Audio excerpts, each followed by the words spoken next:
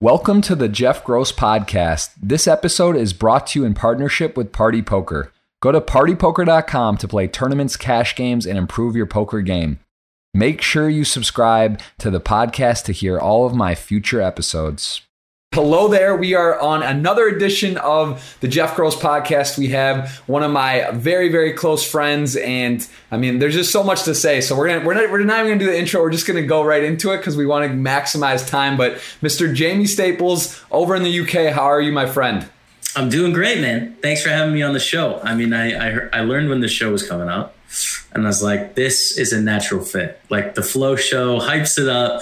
This is the thing, right? So I'm excited to be on the show, excited to talk to you today, and let's have a good one. Let's do it, man. So there's a lot of things we could talk about. There's a lot going on in the poker Twitch space, industry, content. We've done, just to give a little background, we've done a lot of things together, but we've done Stream House. That was just absolutely unbelievable in Montreal. We've done Streamboat 2 that got cut short. We've done some crazy weight bets that we've taken part in. There's been a lot of history that we've been a part of over the years, and Twitch, of course, a lot of synergies, a lot of cool stuff. But tell me something for those at home watching, Jamie. Tell me something that stands out for you over your, I guess, poker career, like one of the defining moments. We'll just jump right into it. I want to know something that, if you were to look back so far, what would you say is something that you've done that's just really stood out in your poker kind of, I guess, either career on the table or off the table, content-wise? What's something for you that's been a highlight of your career thus far? We're just going to jump ahead and then we'll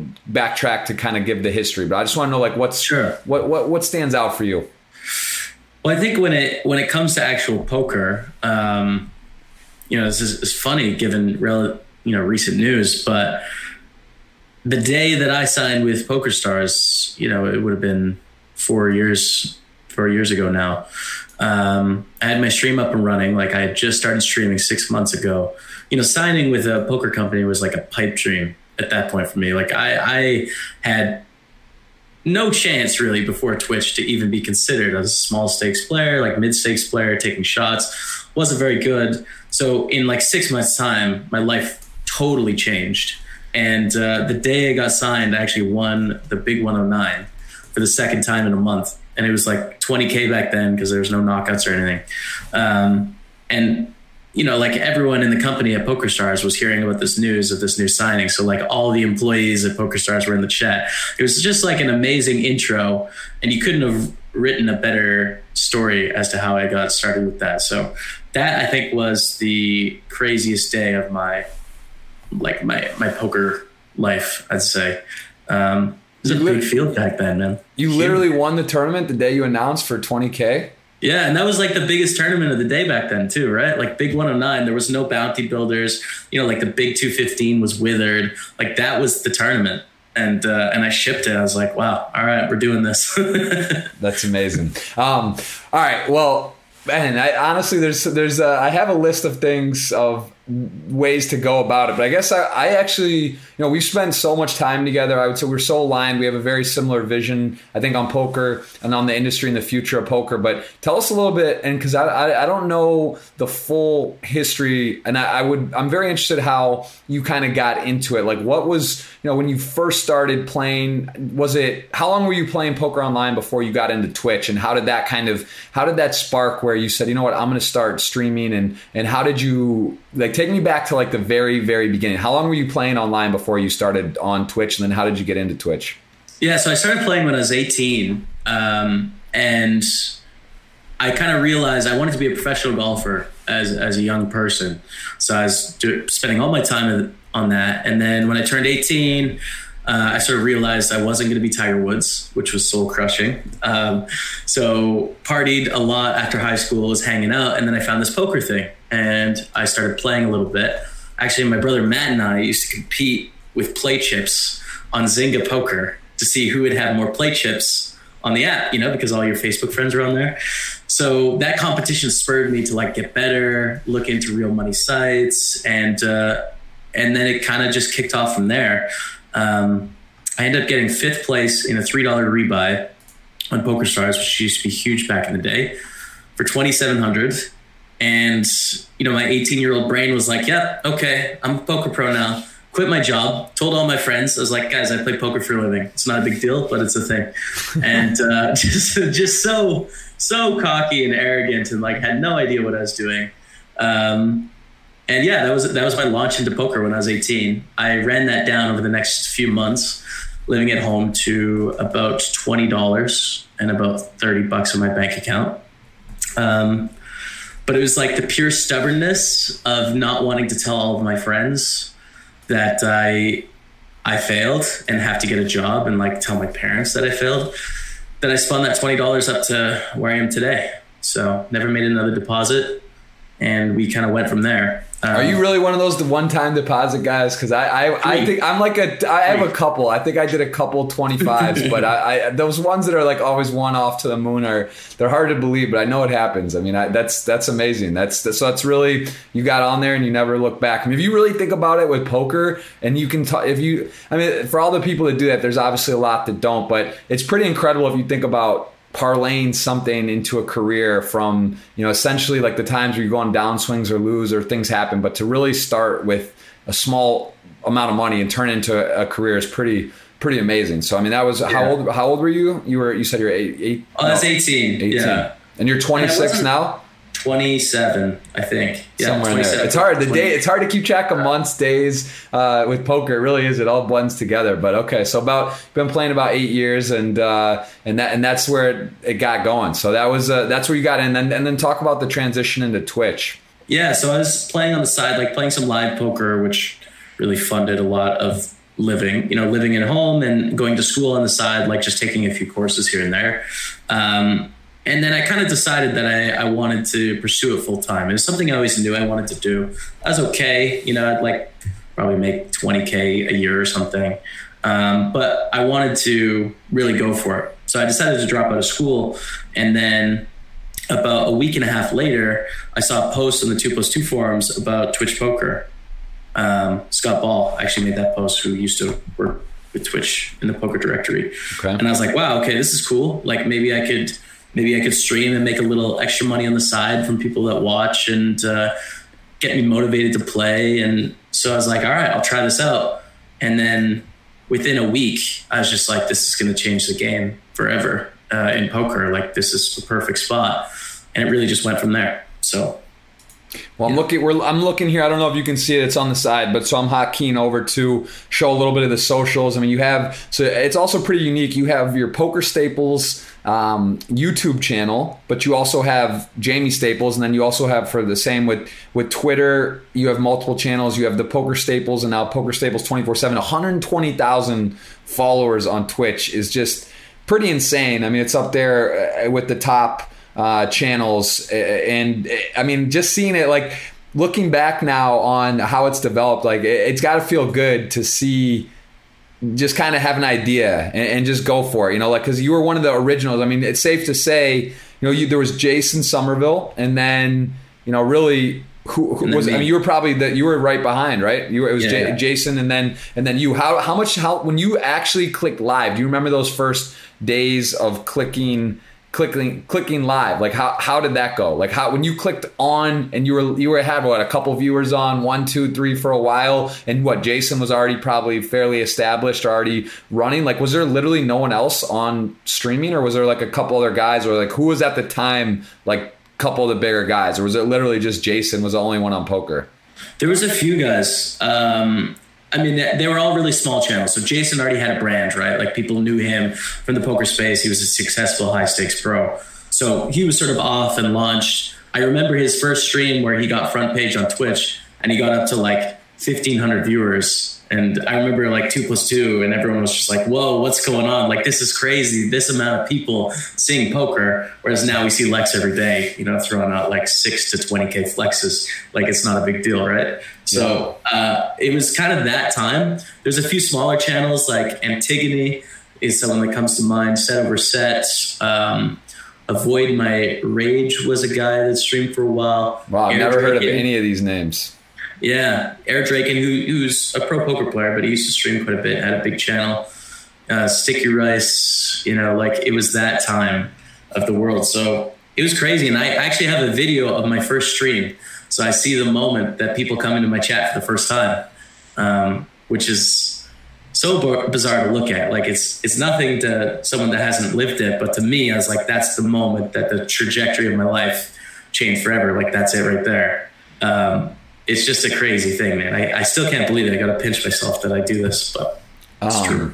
Yeah, that I remember, I know my first kind of big stream that like really clicked, same thing. We sort of like felt like, wow, this is something, or it's cool. Cause it's kind of like a DJ in a way, right? Like you kind of like, there's just something about it. Cause it's like, in theory, if you have 10 viewers or 10,000, it doesn't really, it doesn't really change, right? But like you can feel it when you get deeper in the stuff and you start catching some hosts and you get some momentum, you can really feel the energy, and it's an electric experience. So I love Twitch. It's just, I believe that it is the future, and it's just like, it's really cool to see now with, some of these sites that there was really only one platform, and now, or not platform, one site, like obviously Stars, you and I both had long stints there.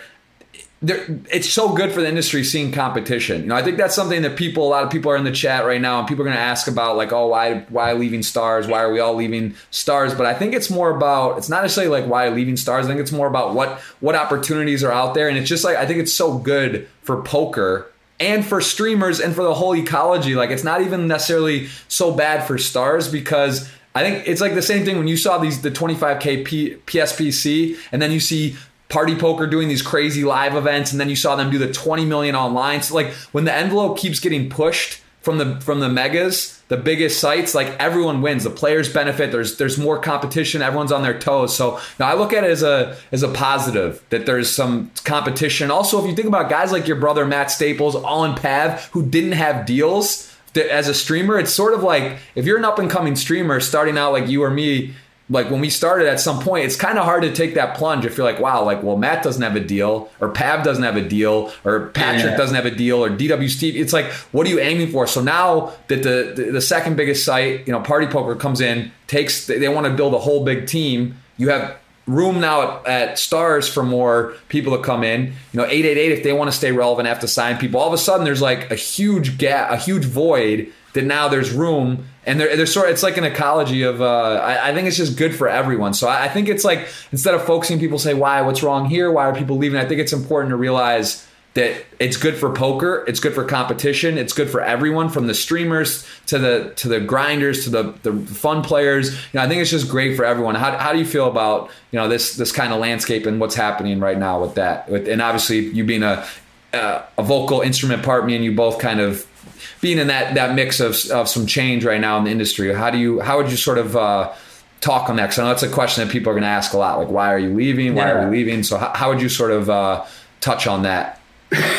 Yeah, well, I mean, it's been a crazy experience, right? Like you mentioned, PokerStars has been, one of the, I mean, I want to say the only player in the space, but in terms of like sinking significant resources and dollars into Twitch, they were kind of like the biggest, right? Unibet was doing some cool things. Party was doing things here and there.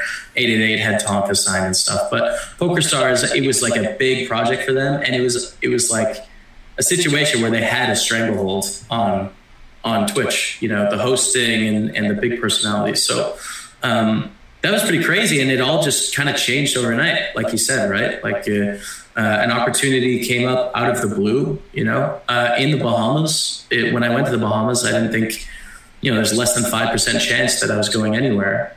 But then an opportunity came up, and I was like, wow, this is really exciting. Like instead of it just being one company sort of running things, there's a hungry second place that wants to do really good things. And it's just like, well, that's a pretty cool opportunity for me, right? And then also it's like, it's a spot where I think it's an opportunity for us, Jeff, to sort of reach out and go further than perhaps what opportunities we had before, where we were one amongst a team. Like Lex is so much bigger than us, right? Spraggy and Finton are absolutely crushing.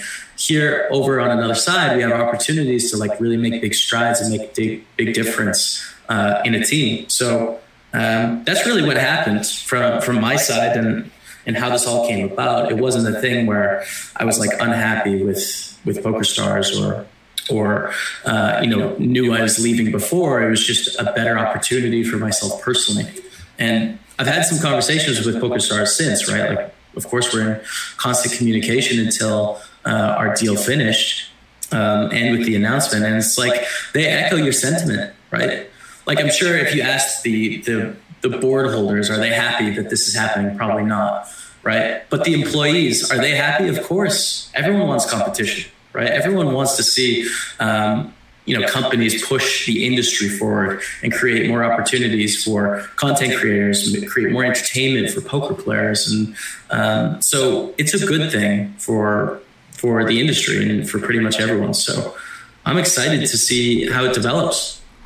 Yeah, absolutely. I want to give a couple shout outs to Brian Glick in the chat, man. Good to see you, brother. Good to see we got Vadrian, of course, some other guys. If you have questions, ask them. There's a $20 retweet. We got to have a little something. It's not right if we're just not giving something away. So we got that. You can ask a question for Jamie. Also on Instagram, swipe up, guys. Check that out. And our friend Elise Schleiser from the basement of Airbnb. I know Jamie's spent a fair time in Airbnbs. I've been in as well, traveling around. So good company and good to hear that you're enjoying from there. So we do have Jamie here. There's so much to talk about. Again, the PokerStars and the party poker things, I think that Jamie's gave a good sort of a touch on what that's like. And again, I think it is a positive just for everybody in the industry. And I think that this is a unique time. And I think, truthfully, in 5 years, 3 years, 10 years, those time frames looking back, this will be a big moment in poker. I don't want to overhype what's going on, but the truth of the matter is this is very good that there is going to be a major player competition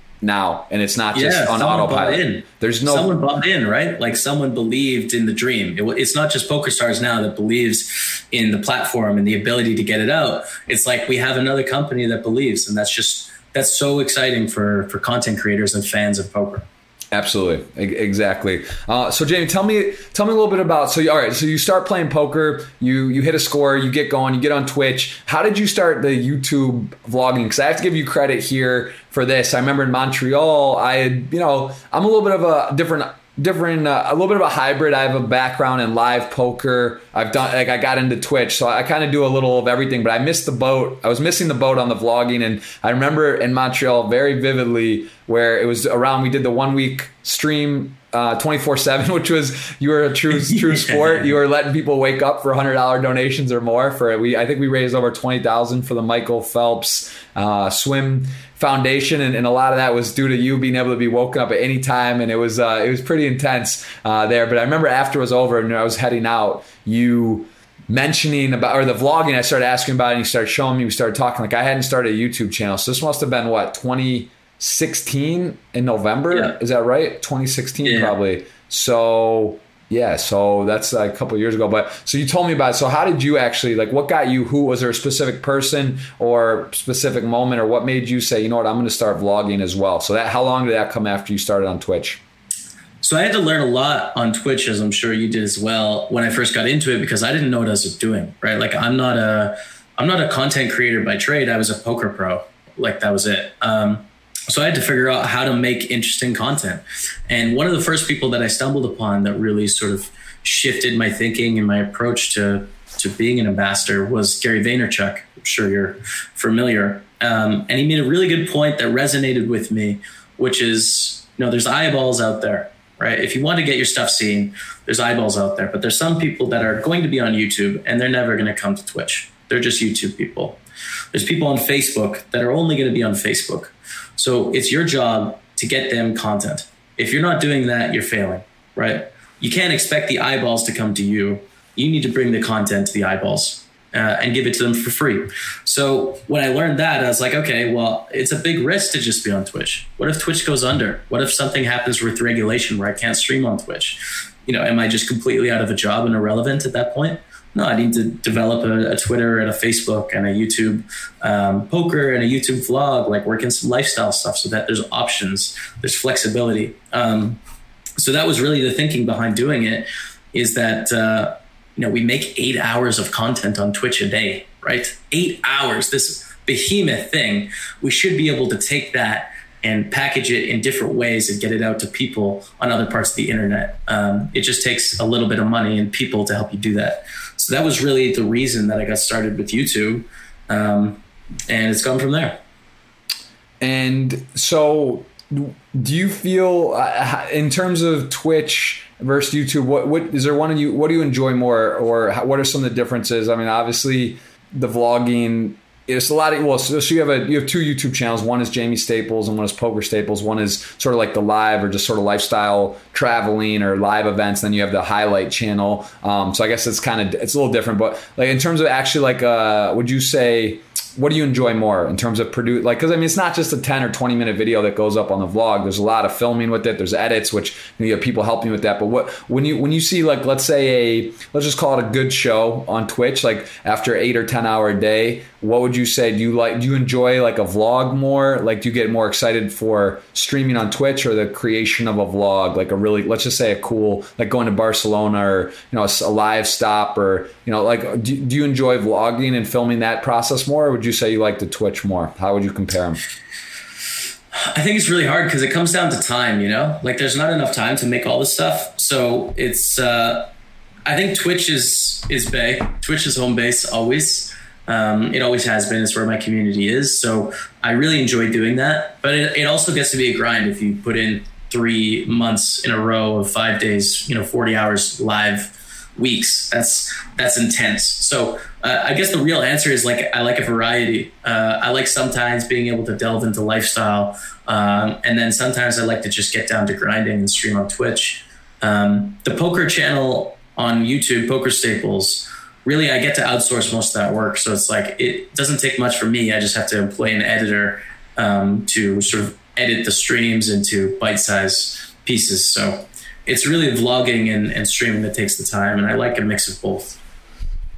Okay. So yeah, that's how I feel as well. There is definitely, I'm looking here, we're over on the side, the Jamie Staples, videos. Like, for me, I don't know if you feel the same way, but it's very cool to be able to go back and look at it's sort of like a fancy journal in a way, is these vlogs, right? Because it's like in 5 years, 10 years, who knows what you'll be doing exactly, which we'll want to touch on. But to be able to go back and like have these videos in time, like you remember where you were, what you were doing, who you were with, it's actually really cool. And I think that's something that we've done some projects with platinum passes and giveaways, and when it's like, I think it's cool to see people sort of get that and sort of dive in, because it's I would say the hardest thing is just starting, because that's like awkward. You get a camera, you film yourself, like how do you do it, how do you edit it, how do you have help with it, and just seeing that, like, would you say that was the biggest over the hurdle to kind of get started and worrying about being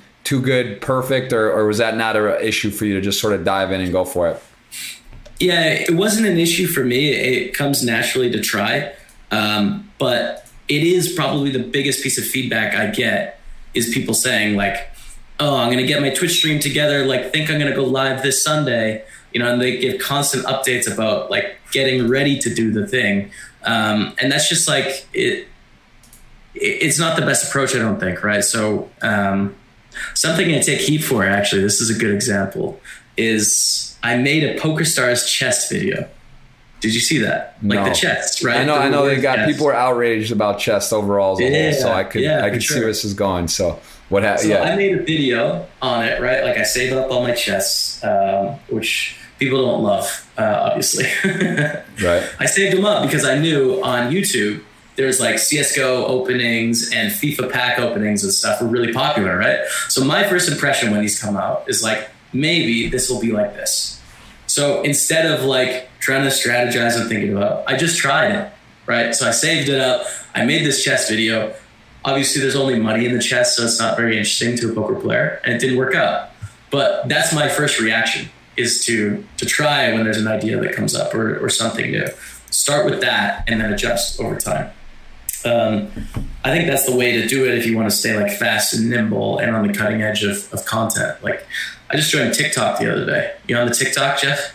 This is probably gonna be one of those scenarios where you bring me in on something. I'm out on. I don't even know what that means. I know TikTok references, but tell us, what is it? It's just like it's a social media that's a lot younger. It's like how it always evolves. Facebook was cool and not cool. Instagram was cool, and now it's like at a much bigger scale. Snapchat, well, it's a different case. But TikTok, I think, is like a younger generation, there is some young people on there, but then there's a lot of like 18 to 22 year olds. Speaking of Snapchat, let me get a little shout out while I do a video. I forgot to put that up. Jamie, how do you feel about Snapchat?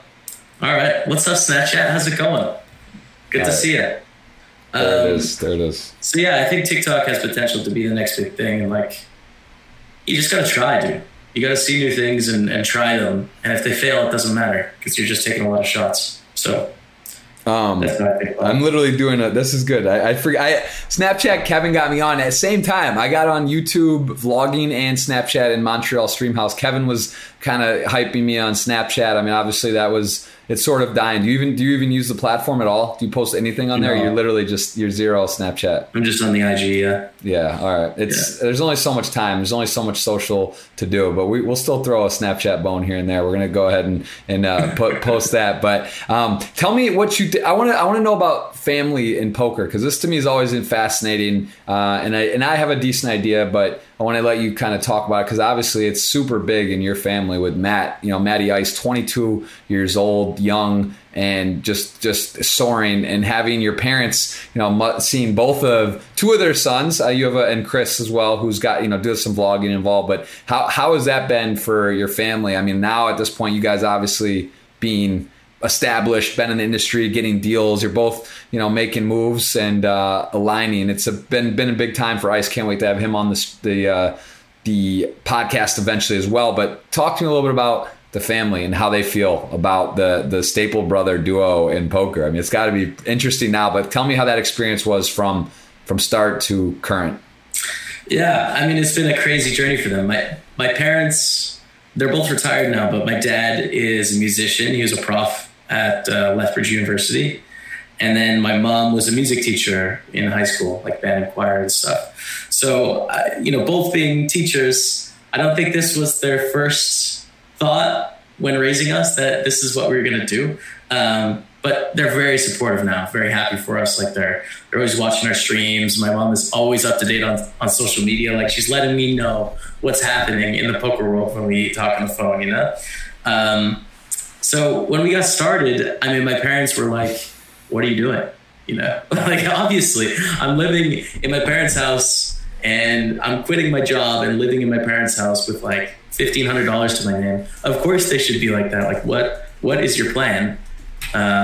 What have we done? Right.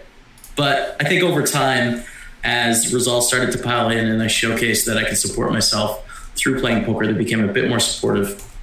And then like mainstream recognition in the poker world, like getting signed and stuff, that's a big deal to like normal people. When they see that, they're just like, oh, okay, so it's legit then.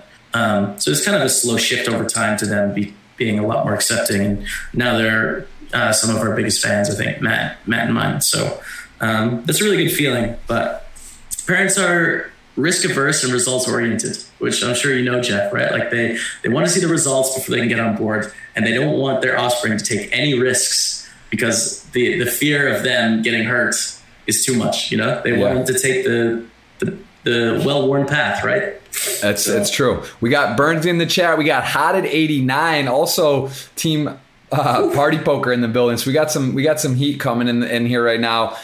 We have Jamie Staples on, of course, also goes by the alias Poker Staples, one of the OGs on Twitch, and we're tackling it all. But I would say it's nice, man, to have. It's got to be cool to see. Also for you, it's kind of like I would imagine a fatherly or brotherly figure too. It's the same thing. Like you want to take risks, but when your brother's like, oh, I'm going to become a poker pro, I'm going to grow. Like it's a tough battle, tough grind. Even until he's young, very young, but until recently even didn't have a deal. It was kind of obvious he was going to get swooped up at some point here. But how did you feel as a brother seeing Matt sort of follow in your footsteps? Did you feel a little bit of pressure, or were you like, he's young enough, he's hungry enough, he's a sharp guy, he's going to figure it out? But it's got to be a little bit of interesting dynamic when you get a deal, you're signed, he's young, grinding, playing the micros, and obviously it could go a couple different ways. So how did you feel? Did you feel pressure? Did you know he was just going to crush it? Or were you just kind of like, whatever, you obviously you can relate more than probably your parents, because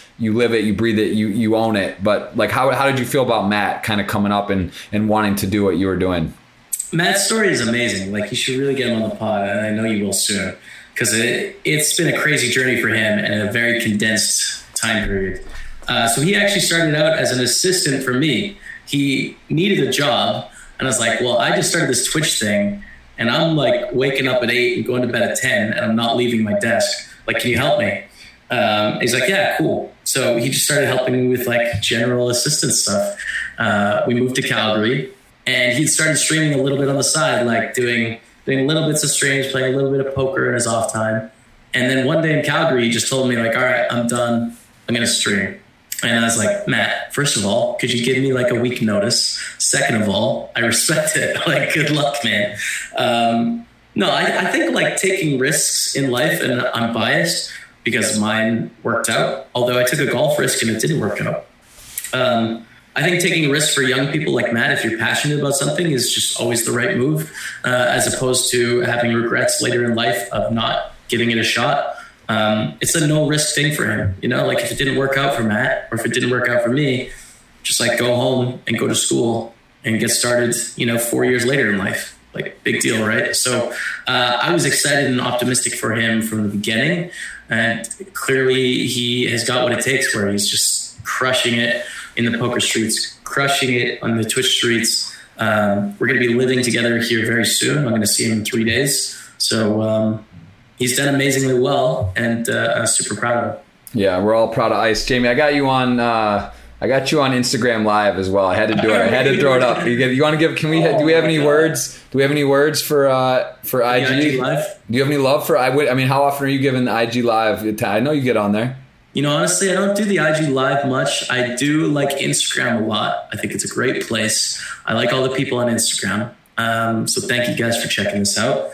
And maybe I need to give more consideration to the IG Live. And IGTV coming up too. Jamie, where can they watch this podcast right now, since we're on Instagram Live? How would you tell people at Instagram Live? A lot of waves. There's actually a lot of people in the chat on IG Live and on the thing live. So where can they go over and watch this full broadcast, Jamie? This is Jeff Gross Podcast channel on YouTube. So if you just search Jeff Gross Podcast, you can check it out. It's live now. So just pop over. This is a double live inception. I'm actually confused what to do. I think I have to tell them to go and get off here and go there, right? That feels right. I think so, Jeff. You're such a hype show. Like, you can't help it. But I think you need to focus in on the one show here. All right. I got my Party Poker phone screen back case cover that came in the mail. So we got that on the big screen, guys. We got to go. We'll see you over there. If you want to ask Jamie a question, there's a swipe up, and there is a Twitter giveaway and question there. So fire them off, guys. We'll see you. I got to cut off this. I'm sneak attacking Jamie on Snapchat and Instagram Live. We're hitting him on every platform. He's giving personal shout outs today. So we gotta catch him while he's firing off. So Jamie, I'm gonna cut this off, but just so you know, Instagram Live knows what's up now. Okay. You good with that? That's good to know.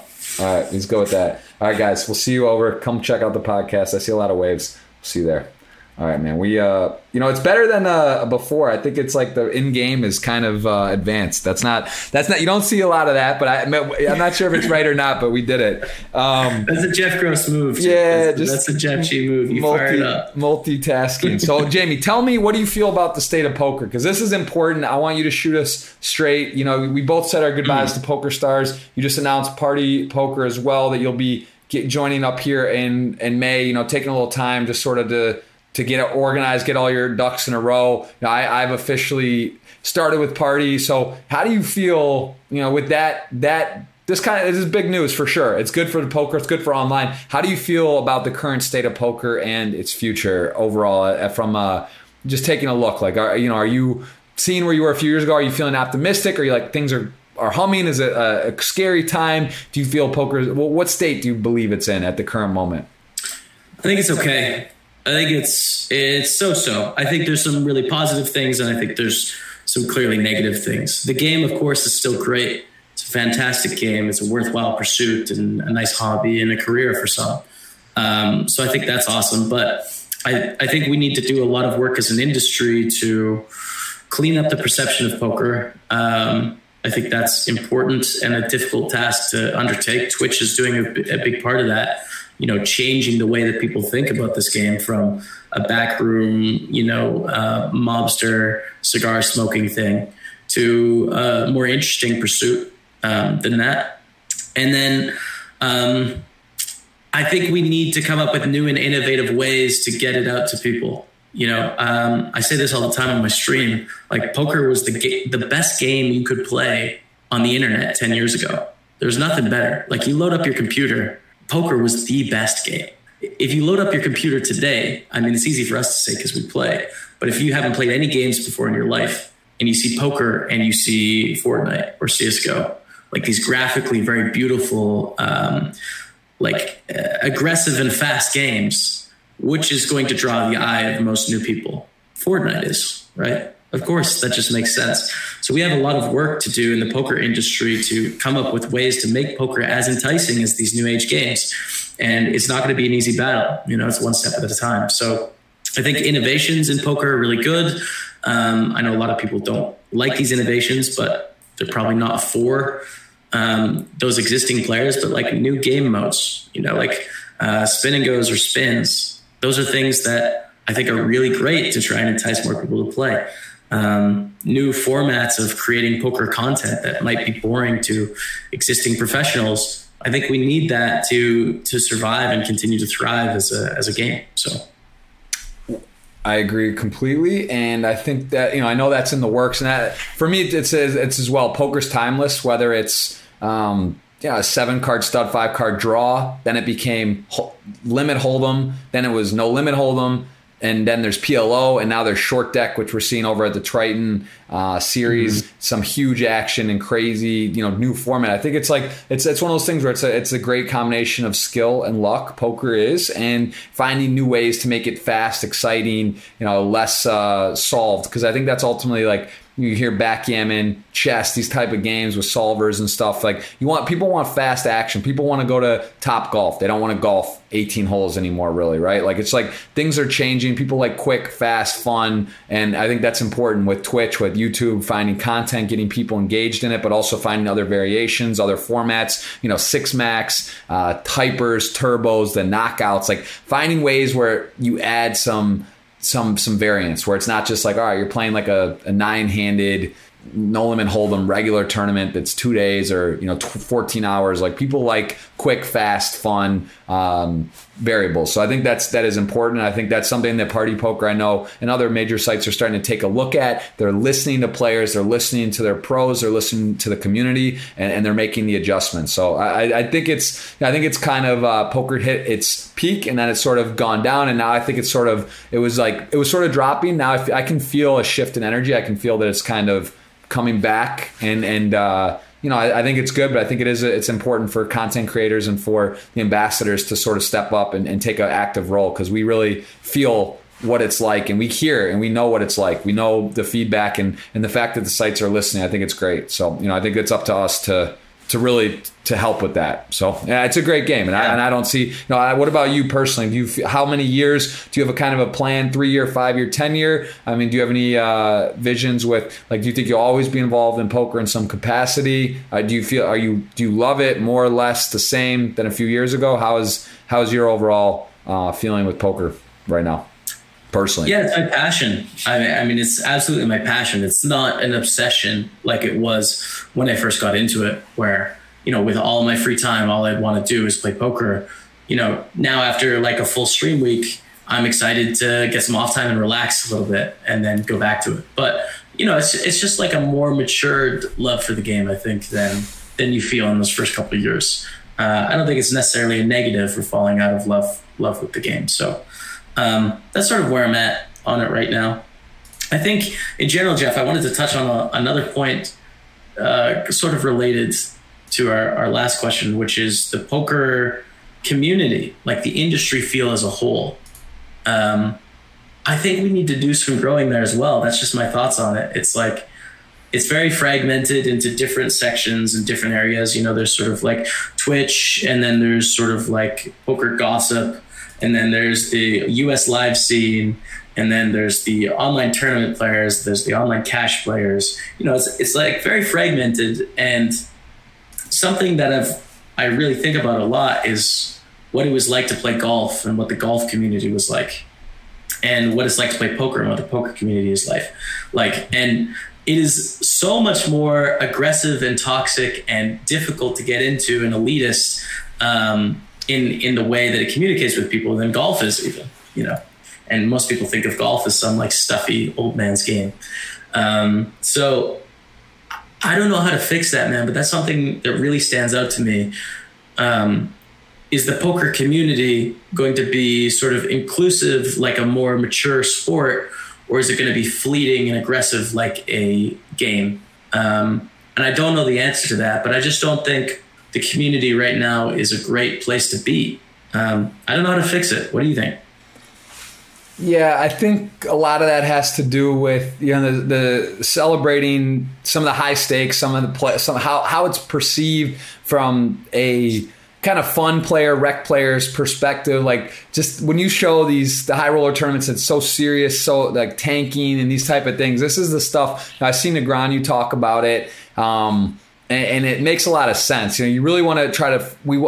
The goal is to make it a fun, fast atmosphere where everyone's kind of gets to enjoy and feels comfortable. And I think that over the last few years, it's kind of just. It's gotten a little too stoic, a little too less personality. Back in the day, 2004, 5, 16 on the World Series of Poker, guys celebrating in taste. You can celebrate, get excited, be respectful. You don't have to be like going to a guy's face and fist pump and like stand over him, do a cartwheel and vomit his face. But like there can be some personality, the characters, Umberto Brenis's, and the excitement and the passion. I think that that's important, and I think that.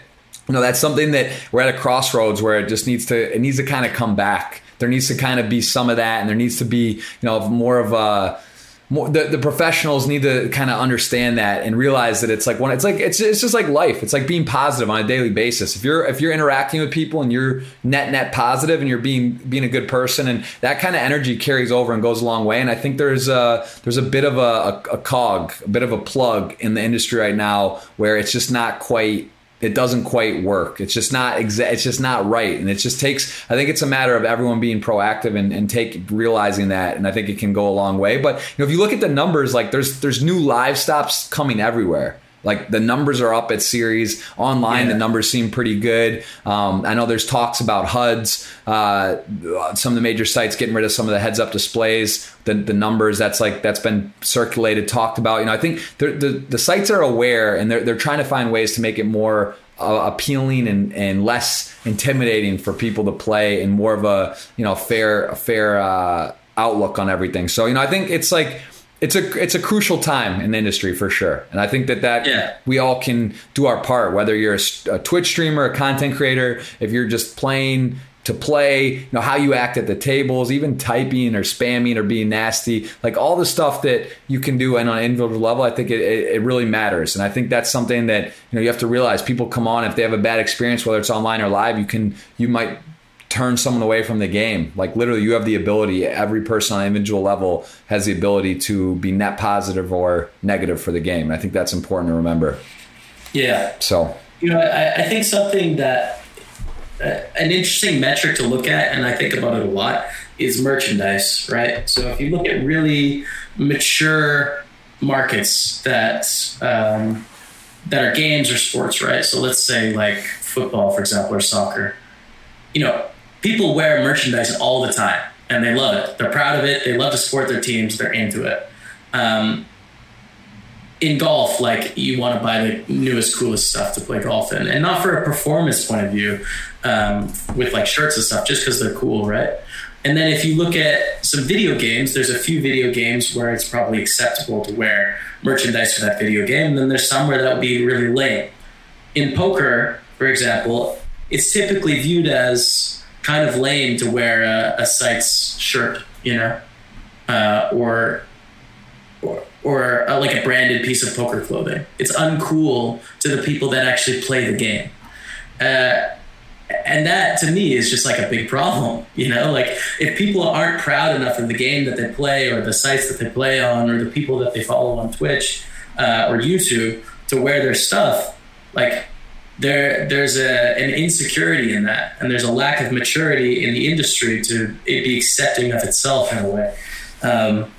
So yeah, I would love to see a future, 5, 10, 15 years down the road where we have legitimate poker fans, not necessarily fans of streamers, although of course I'm biased and I love that, but people that just genuinely love the game and they're not afraid or insecure about sharing that with other people.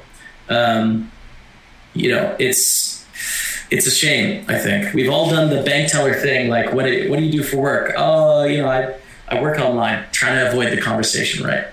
I think that's really too bad that a lot of the industry like hides what we do instead of wears it with a badge of pride. So I think that's important for poker taking the next step. Absolutely. I'm with you. I agree on that. And I think we definitely see a lot of eye to eye on these type of things. It's just a matter of how it's going to change and how much change can happen on it. How much can you personally do, and how much of the people that are in the industry how much they want to be a part of it, and how much, like, I think it's just fundamentally comes down to like everyone can have an impact, and you have to believe that. It's like doing a little bit can go a long way. And I just think that we need to get that message across that everyone can contribute. I want to talk about prop bets, because this is something, I've done a lot of prop betting over my career. We've been a part of a couple situations. So let's talk about prop bets, and let's talk about maybe those that aren't aware of the Ultimate Sweat. Pretty epic bet. Want to talk about that, plus any other maybe bets that you have or have done, or how your take is on prop bets, because this is definitely, like, I've been around. There's like a handful that stand out in that I've heard of or been a part of or seen, and this is definitely one of them. So why don't you talk to us about the Ultimate Sweat, just in case anyone out there hasn't heard of it or wasn't aware of the actual conditions, terms, the logistics on it. Can you touch on how that came up, where that came up, what the bet was, and how that has been impactful in your career? Yeah, Ultimate Sweat. I mean, we were doing Streamboat 1, weren't we? Yes. We were hanging out on Bill's back porch in the Virgin Islands. What is life? This is crazy. This is an amazing project, having fun. And then I was quite a big guy at the time. I was 305 pounds. Matty Ice, my brother, was 135. And Bill made us a bet based off someone's suggestion in the Twitch chat. I wish we knew who said that, because I remember that moment, but I don't know who actually. Do we know the name of the person? Because we owe them at least a nice steak dinner. 10 people have claimed it or so. There's a lot of people that have claimed it, so I don't know who exactly it was. But so yeah, he made us a bet to get within 1 pound of each other within a year. It had to be within 1 pound. So that was insane. We were 170 pounds apart. But he gave us 50 to 1 odds. So we risked 3,000 to win 150,000. And I remember the conversation, because I was just thinking, at 51 odds, I want to book whatever I can, like max. He said 3K was the max. I was like, all right. So we just got to work, man. Like, we got started in Vienna. I was doing ketosis. Matt was just eating everything he could shove in his face, hitting the gym. And then we met up with Mike Vacanti, who sort of made us a more measured plan to take us all the way to the end. He's a YouTube trainer. You guys should check him out. He has trained Gary Vee in the past, like, really great guy. You've met Mike as well, Jeff. He's awesome. Yes. So we worked with him for the remainder of the rest of the year. We actually lived in 6 different cities during this year in 5 different countries, I think. So we're moving a lot. And yeah, for the most of the year, I was eating 1,300 calories and walking like 2 hours a day, sometimes up to 4 hours a day. And then Matt was just eating as many calories as he could and going to the gym 6 days a week. And we made it like in the last week. It was pretty much touchable for the last 9 days, but it took us the whole year of really intense effort to get to where we could actually get it done. And it's pretty crazy, because it had to actually weigh within 1 pound. It was a professional scale. Once you kind of got down to the nitty gritty, and it was like, all right, we're there, but like still very nerve wracking. I remember being there and making the official call, like with the weighing it in. Mike was looking at the scale and blowing the whistle in that whole moment, but it was very tense, because if it was 1.1 on the scale, even with scale error, it's very, very unlikely. I mean, top notch scale, the whole thing, but it was still like, it was very tense. Like, the fact that you could literally not win on a technicality or a detail was super crazy. And it was very exciting. I know you got sick, right? Or Matt got sick a week before or 2 weeks before, was very sick and kind of threw things out of balance as well. That was crazy. People don't know that story. So Matt is like definitely allergic to nuts. Will go into a huge reaction. So he had a smoothie that he'd been having his whole time in Malta. But they accidentally put peanut butter in it. So he took a sip. Within like 3 minutes, he talked to my brother. He's like, I think I'm having an allergic reaction. So they hop in a taxi. They go to the hospital in Malta. And Rebecca and I were living in a flat like 5 minutes away at this point because there's a lot of us in Malta. So we catch a taxi. And when I get there, he looks like a lobster. He's all puffy. He is red from his forehead down to his toes, like just bright red, you know. Thankfully, his airway didn't close up, but he has a full-out reaction. And I recently just had a reaction, so I sort of have some empathy as to how scary of an experience that is. Like, you can't control it. It happens to you, and you're just hoping that your airway doesn't close up and you don't die, right? Like, that's terrifying. And the fear that comes from eating food after that is very strong. You know, it's just like every time you eat, you have anxiety about, am I having a reaction? Do I feel okay? Is this normal? So Matt was actually about 3 pounds. No, he was actually 2 pounds away from what our weigh-in was, like 2 weeks from the actual weigh-in.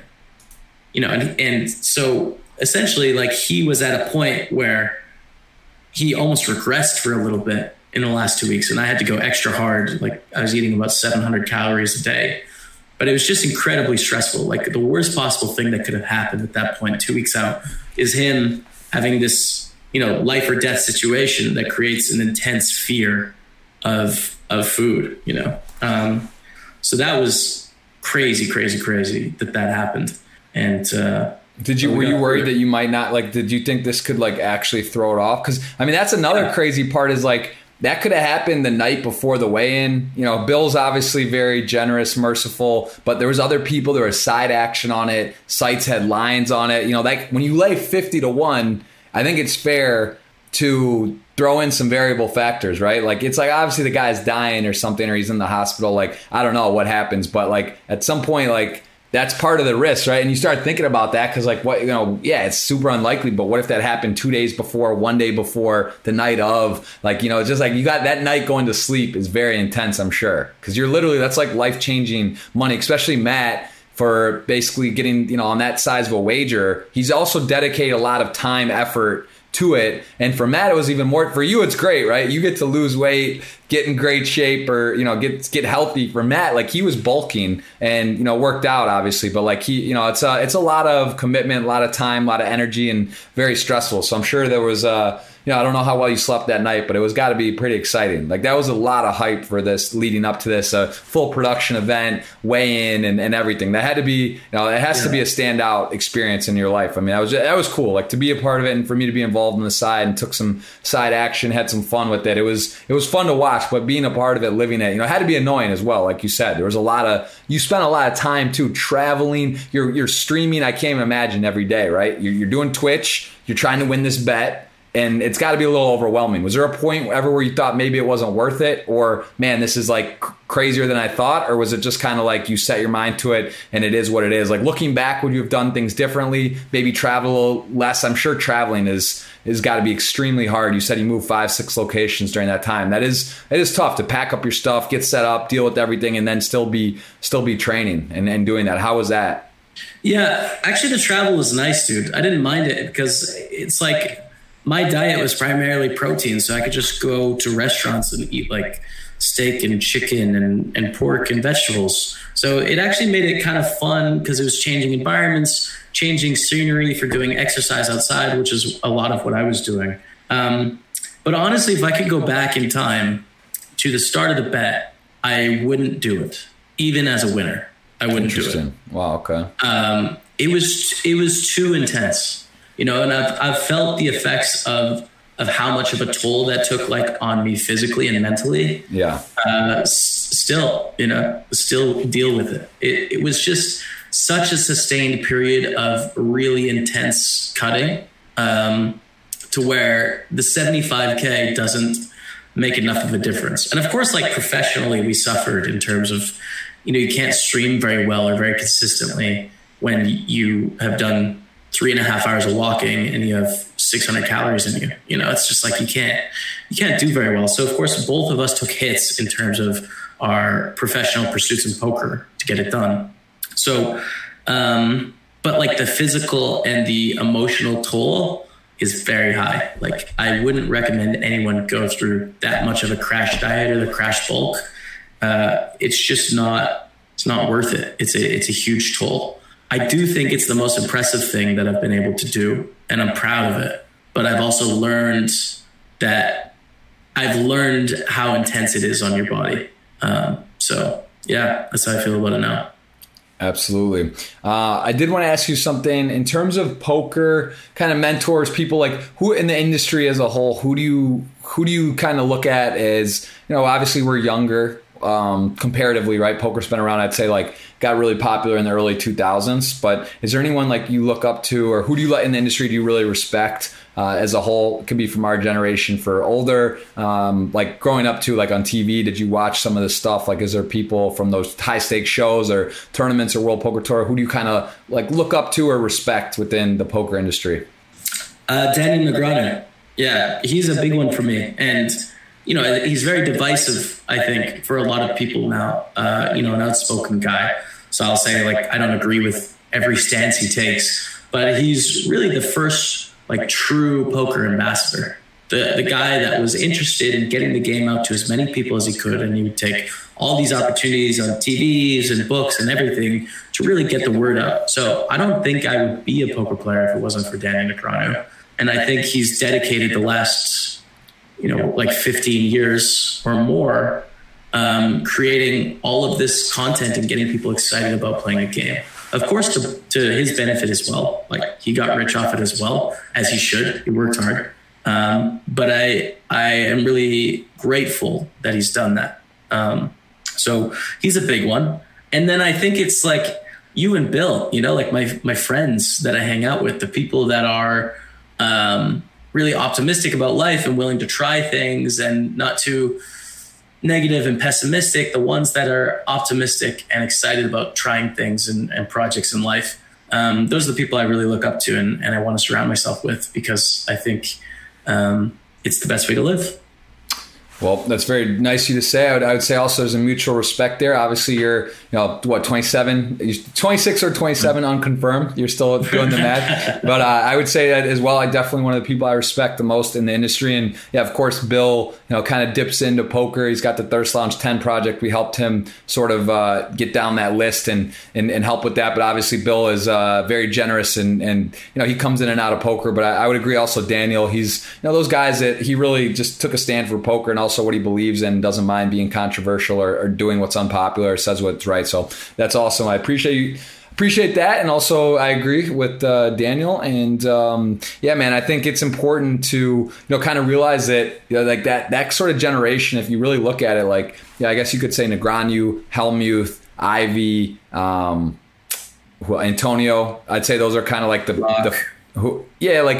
for sure. Phil Locke, Brian Rass, like kind of like guys. Yeah, what's up? Yeah, the boys, some of the pillars of the industry and sort of, being that the characters or the personalities of TV and of the time. But I think, now it's fair to say there is it's a different time now. Like the High Roller Circuit series and stuff, it's cool, right? Like some of the guys, and it's fun, and to see some people having great success and whatnot. But really, like, I think it's just kind of like a new generation of Twitch and of YouTube and this type of content, seeing guys that really put themselves out there and generate a lot of content. It's really cool. So I think it's fun to be in the conversation. I think no one would argue, yourself, me, and then of course like Lex and some of these other, there's a handful of guys that are pretty active, and to be involved, even just to be mentioned in that conversation, is cool, and it's fun. And I think like it's fair to say yourself,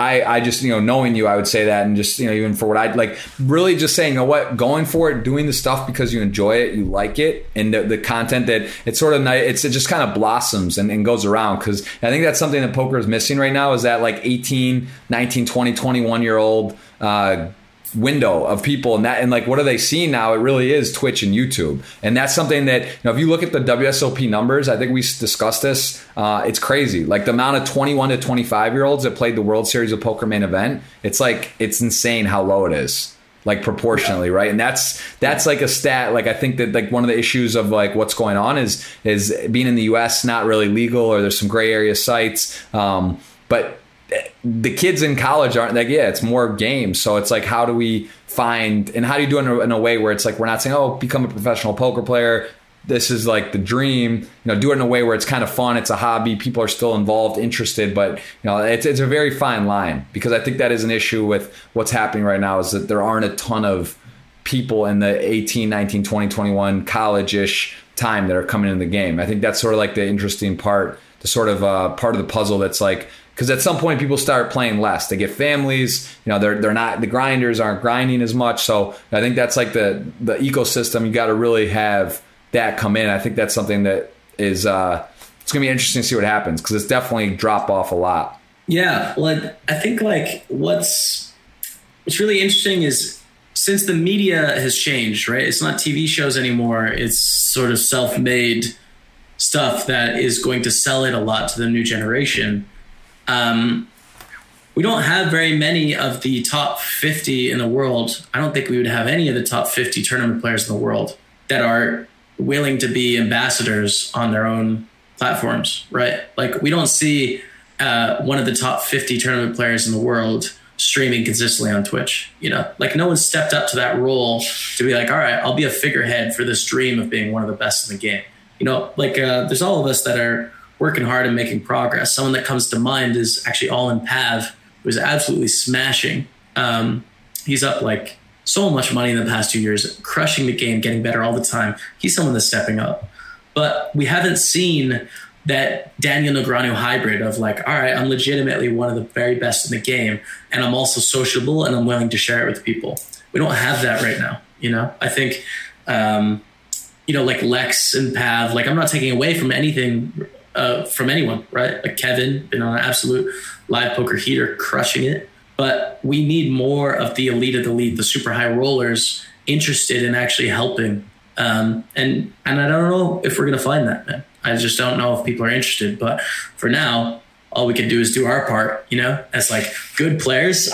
You're a great player. I'm a good player trying to become great and trying to become elite one day. Just do our part to share the journey. I do want to touch on that point, because it's true. I mean, look, we both use Raise Your Edge. We both are actively working on our games, but it is very difficult, because I think that's something unique, is like I was mentioning a little bit, like I'm a bit of a hybrid where I have a background in live poker and I've been playing a long time, but it's hard to do. I mean, that was one of my other questions. Like, Jamie, I'm going to go over here to the scroll across, like, how do I was going to say, how do you keep up with, you obviously have help, but like here you have a Poker Staples and a Jamie Staples YouTube. You have a Poker Staples and a Jamie Staples Twitter. You have a Poker Staples Twitch, as well as what? No Twitter. But you have so you have a Jamie Staples Twitter, you have a double YouTube channel, and then you have a double, now you have a 247 channel set up here as well for Twitch. That I have one as well, Jeff Gross Poker 24/7. You have Poker Staples 247, so you have like highlights and broadcast there. You have the Instagram as well, double channel, Jamie Staples, Poker Staples.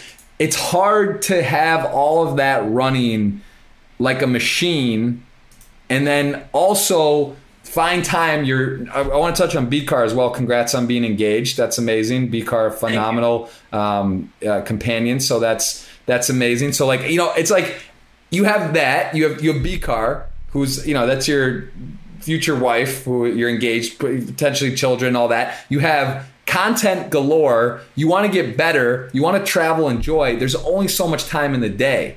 It's difficult. Like, I can relate. Like, I feel like in the last couple of years, part of my growth and development is stunted. And I think I've been trying to look at that, working with Elliot Rose, some other stuff too. It's like, what? I'm coming to WSOP events the last 2 summers. I'm starting at 4 p.m. a lot of days. I'm in there with 15, 20 blinds, like you can't, it's hard to do everything and do it well. So it's like at some point I feel like, and I don't know if you can relate to that, it's like, all right, do I want to spend 2 hours on Raise Your Edge today? Or do I want to stream? Or do I want to make sure this is like up, website? It's a lot to manage. Even having like Vadran, who I would say is the best in the game, or one, like a top guy involved with me.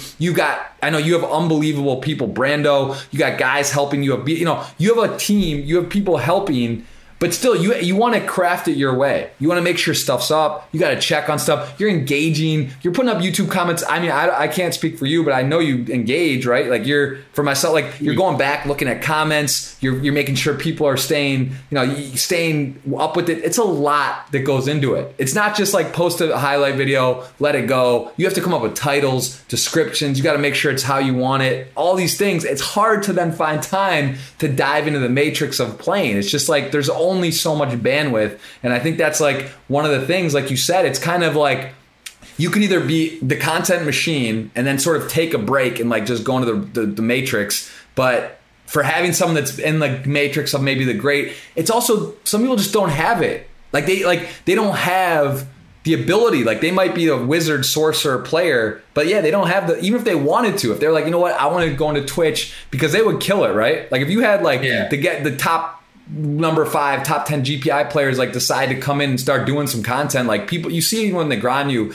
or guys that come on Twitch, Doug Polk comes in who's crushed it at a high stakes level, and people come in, he gets big numbers and stuff, but like it's hard to find that personality that's like both. So I think that's like a unique, because it's like if you're great at one of the things, now you could take some time and sort of like you have a big opportunity to like do both, but it's so difficult because of factors. How do you feel about that? Because I mean, I'm sure you like it's hard to find. I would imagine for you to find the time to study and do all this stuff as well, because you have a social life, you have a personal life, you have content, you have this, and it's sort of like where do you put your time? How do you kind of tackle that?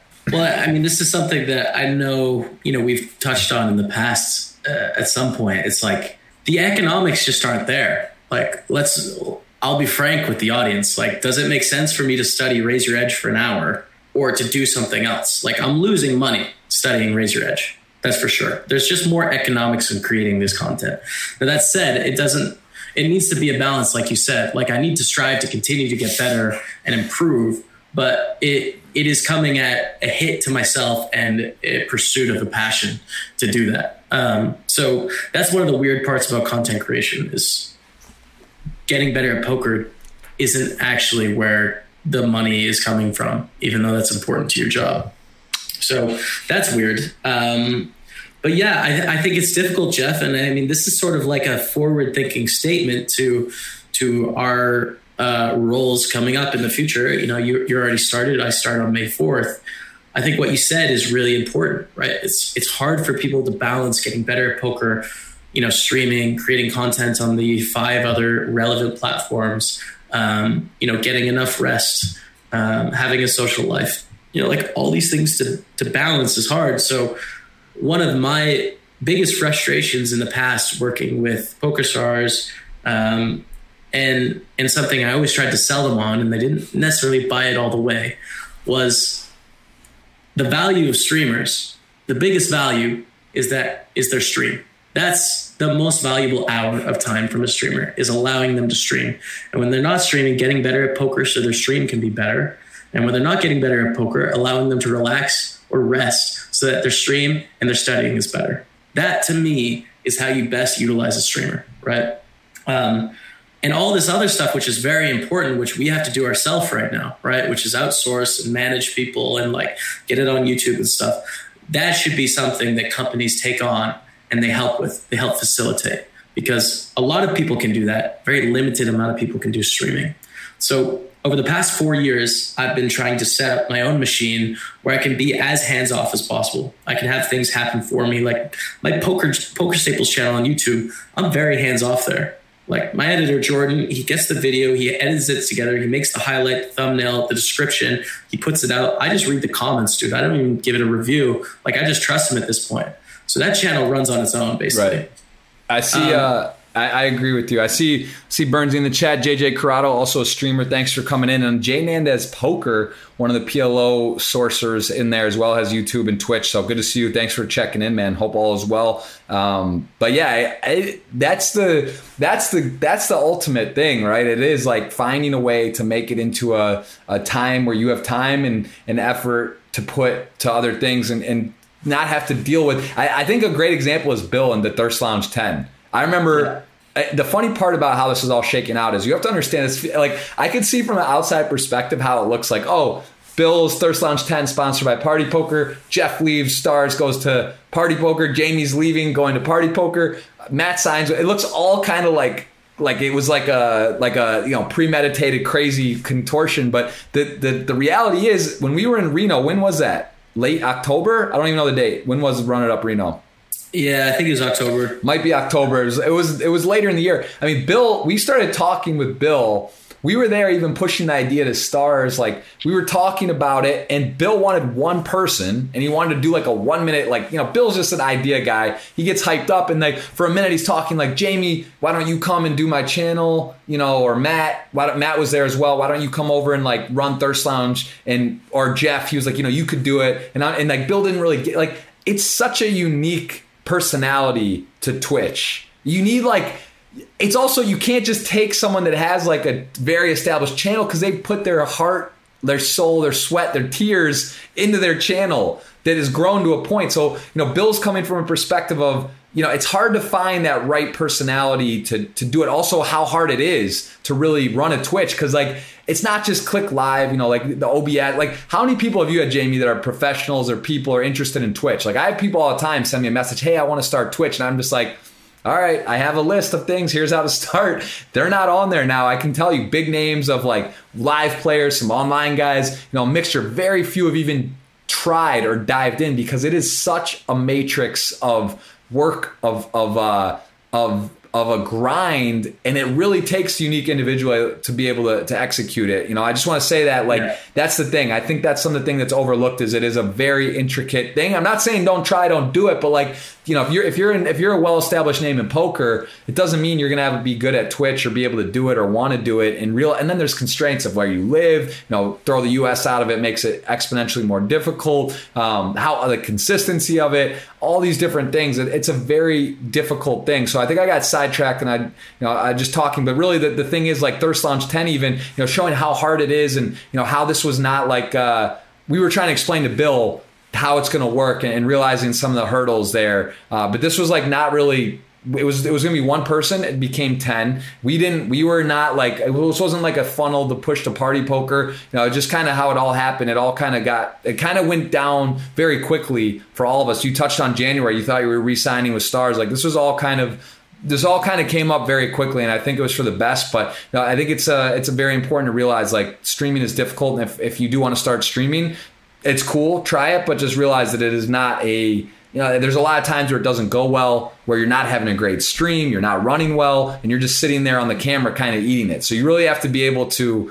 take that in and understand that it's not all super fun. And there's a lot of days where you don't win on stream, you're not running well, and maybe you're tired, and there's just so much that goes into it. Like you said, rest, preparation after the stream, giveaways, moderators, emails, checking this, making sure everything's humming. It's a full blown production. And if we could have our way, it would be that we just click live, study, spend time with our families, and don't do anything else. But that's not the case. There is a lot of extra work that goes into it. Yeah, well, I think like looking forward, that's something I really believe in. I feel like companies are missing the boat on trying to help with those services, help make that easier on the streamers so that they can be at their best. So, I don't start until May 4th, but Jeff, I anticipate we'll have a lot of discussions regarding how we can ease the load in the future for streamers so that they can do what they're great at.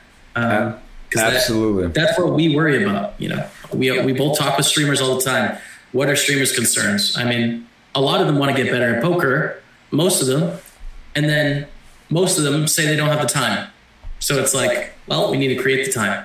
Yep, that's the game right there. I agree with that. All right, I want to ask you. We had a little bit of a late start, but we've been going for a bit. I want to make sure we do have questions on Instagram. The swipe up guys, you can ask there. Also on Twitter, we'll go through. I think there's a handful of these, so I saw some good ones. We're gonna do a retweet as well. So let me kind of just get there and start teeing up a few of these so we can get that up. But then also, I just want to ask you about this. Is one I like to ask. What do you think about poker being a zero-sum game? That's one of the things I think that well, I'll let you answer it, but what is, when someone says to you, that's like someone wins, someone loses, it's a zero-sum game. How do you answer that? Whether it's like your parents, friends, or, that's typically something people ask me is like, how do you feel about how do you give back in community or how charity, this and that? But how would you articulate that when someone says poker is a zero-sum game, like you're not giving anything back? How would you answer that? Well, I think it's better than a lot of games, to be honest. Let's take golf, for example, right? You show up to the golf course, you buy $1,000 worth of equipment, you pay green fees of $100, and you may rent a cart, right? So you're going into a golf match and buy some golf balls, another $10. It's costing you, let's say, an average of about $180 a round per year to play, and you're always getting $0 back. Always. You're never getting any money back. So that's a negative sum game. So why is it that poker on its own can't stand as a game that's fun, a game that creates community and has all sorts of strategy things that you need to think about? And sometimes you actually win money in this game. Like, yeah, you can lose money, but if you go in with the expectation that you're going to have a great time, it's a good hobby, you enjoy it, that's fine. You should be allowed to lose money. So it's again, the perception issue of poker is a game that only exists to win money. There's nothing else to it. It's just gambling. And then golf exists purely as a recreational game that is fun to play, and you could spend all your money on it and no one would blink an eye. Poker is very much the same. It can be a thing where it's fun. And I just try and explain that to people as like, it's a hobby. It's a legitimate game that spending some money on isn't shameful or wrong. That's the way it is. That's wow. I'm just scrolling through actually some of these tweets. It's pretty crazy. I didn't realize this. Did you see this last night, Jamie, on Thirst Lounge? That Party and he chopped the thing, Drew and Party chopped the 10K guaranteed. We lost you, I think. Oh shit, really? Looks like the stream is offline. Oh, it's back. Are we back? Shit. It's loading up. We're back. We're good. I'm just gonna start answering. I like that answer. I think it's also it's true too. Let me see if this is working. It's true as well. Like, I think from like a perspective, like a content creator side, it's kind of easy to answer that. Like, it's one thing if you're just like grinding at 2-5 at your local casino or something. And not saying when I say just, I mean, like, even then it's like, all right, well, what are you doing with your free time? You're making a living, so maybe you don't have to grind a 9 to 5, and then you can donate to charity, or you can spend time doing, so like, that's how I look at it. It's like, what are you doing with your time, and what is that allowing you to do if you're a professional? But from our standpoint, being on Twitch, content creators and being positive, I think it's kind of like, well, you could argue doing a fair amount because you have a lot of people that are engaging with you, and you are able to shape. In a way, you can kind of provide some context and put it in a positive light, a message you're sending, an overall message. So I think it's like you're saying about zero sum game or not. It's like from our side, it's not quite as crazy, dude. This is crazy. Real quick, did you see this? That Drew and Party chopped the 10K guarantee on Party yesterday? I saw something about that. That's pretty. I am very high on the Thirst Lounge right now. I think they're doing good things, so I'm excited to see them develop.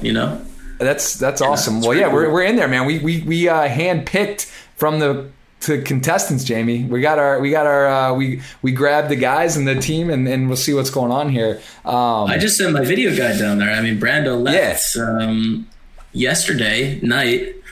He's been living with us for like 5-6 months, creating vlogs. The opportunity came up for a producer, and I was like, well, this is the perfect guy. He understands poker.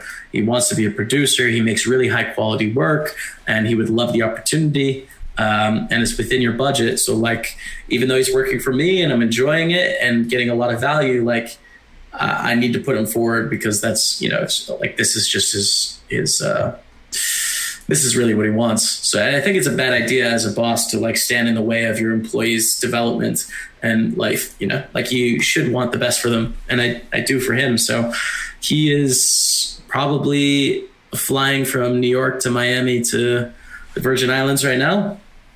And that's going to be really exciting for them. I think they're going to make some awesome content with producer Brando on the go. That's that is a huge move you did there, because I know Brando's been doing a ton of good stuff for you, so that's awesome, and that's going to be interesting to see. I think that's the one thing people are saying about Thirst Lounge 10 too. It's like having a producer, having sort of some direction and stuff. That's like a lot of these guys. Again, you have to remember you're putting people into a scenario where really none of them have, a few of them, but almost none of them have Twitch experience. So it's you have to remember, it's like it's learning something brand new. So it takes a little bit of time. All right, Jamie, I'm going to go through some questions here and just sort of rattle through. I see some familiar faces. We're going to scroll through. We got the $20 retweet and some good questions in here as well. Someone's asking, does the YouTube content bring in enough to make it worthwhile for you? Maybe he's mentioning about, I think he's talking about, this is from Matthew, saying, I guess maybe revenue-wise, but maybe you could explain a little bit on how that works, because I know that's a question I get a lot as well. So. Yeah, no, it doesn't make enough money to make it like immediately profitable per month, you know, so I have to pay my editor more than I get in return. But, you know, there's ways to monetize, right? So if like money was the big issue, like we needed money, you could do more videos with like affiliate links, right? Like I could make more videos about Raise Your Edge, which I think is great. And then I could encourage people to sign up, which I also think is a good idea. And then I would get more money coming in from that, from people signing up to the course. So there's ways to make money, but there's always ways to make money on all the platforms. So it comes down to like, what's your priorities? And right now I personally have enough money to run the production I want, and I'm happy in life and comfortable. So what I want is people's trust and attention. You know, I want them to watch my stuff. So I really limit the amount of, selling things or promoting things that I'm doing to try and build trust. But there's always an option to do that. If you want to make this big investment and you're a little bit short on cash, you can ramp it up a little bit to grow. So it's always a balance. Whenever you promote something, you're giving up a bit of your trust. And so you need to balance that so that the audience appreciates you, but it's worth your time. All right, we're going on the Instagram live, swipe up some of the questions. Brian Glick asking, what made you want to become a poker player? You hit on this a bit earlier on the podcast, but how would you just sum that up quickly? Some of the new people on here, and what made you initially want to do it? It looks so cool, man. Like seeing the guys on Poker After Dark, like playing in this, I thought legitimately was high up in a hotel room, looking out over the strip. I'm sure it's just like a fake backdrop. I don't know. I've never been in the Bellagio, but I was just like, man, this is so cool. Like the money in Vegas, the girls, like, look at this lifestyle. This is amazing. Why can't I do that?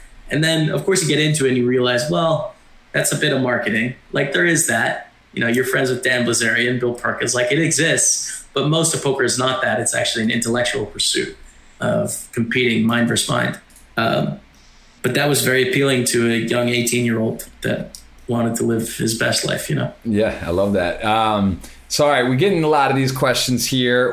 Again, we covered this a bit, but maybe just a blanket statement on a question here from Nashi1232. Toby Nash asking, what influenced your decision to leave PokerStars and why Party Poker? I don't know if you want to touch on that or maybe give a little context to that.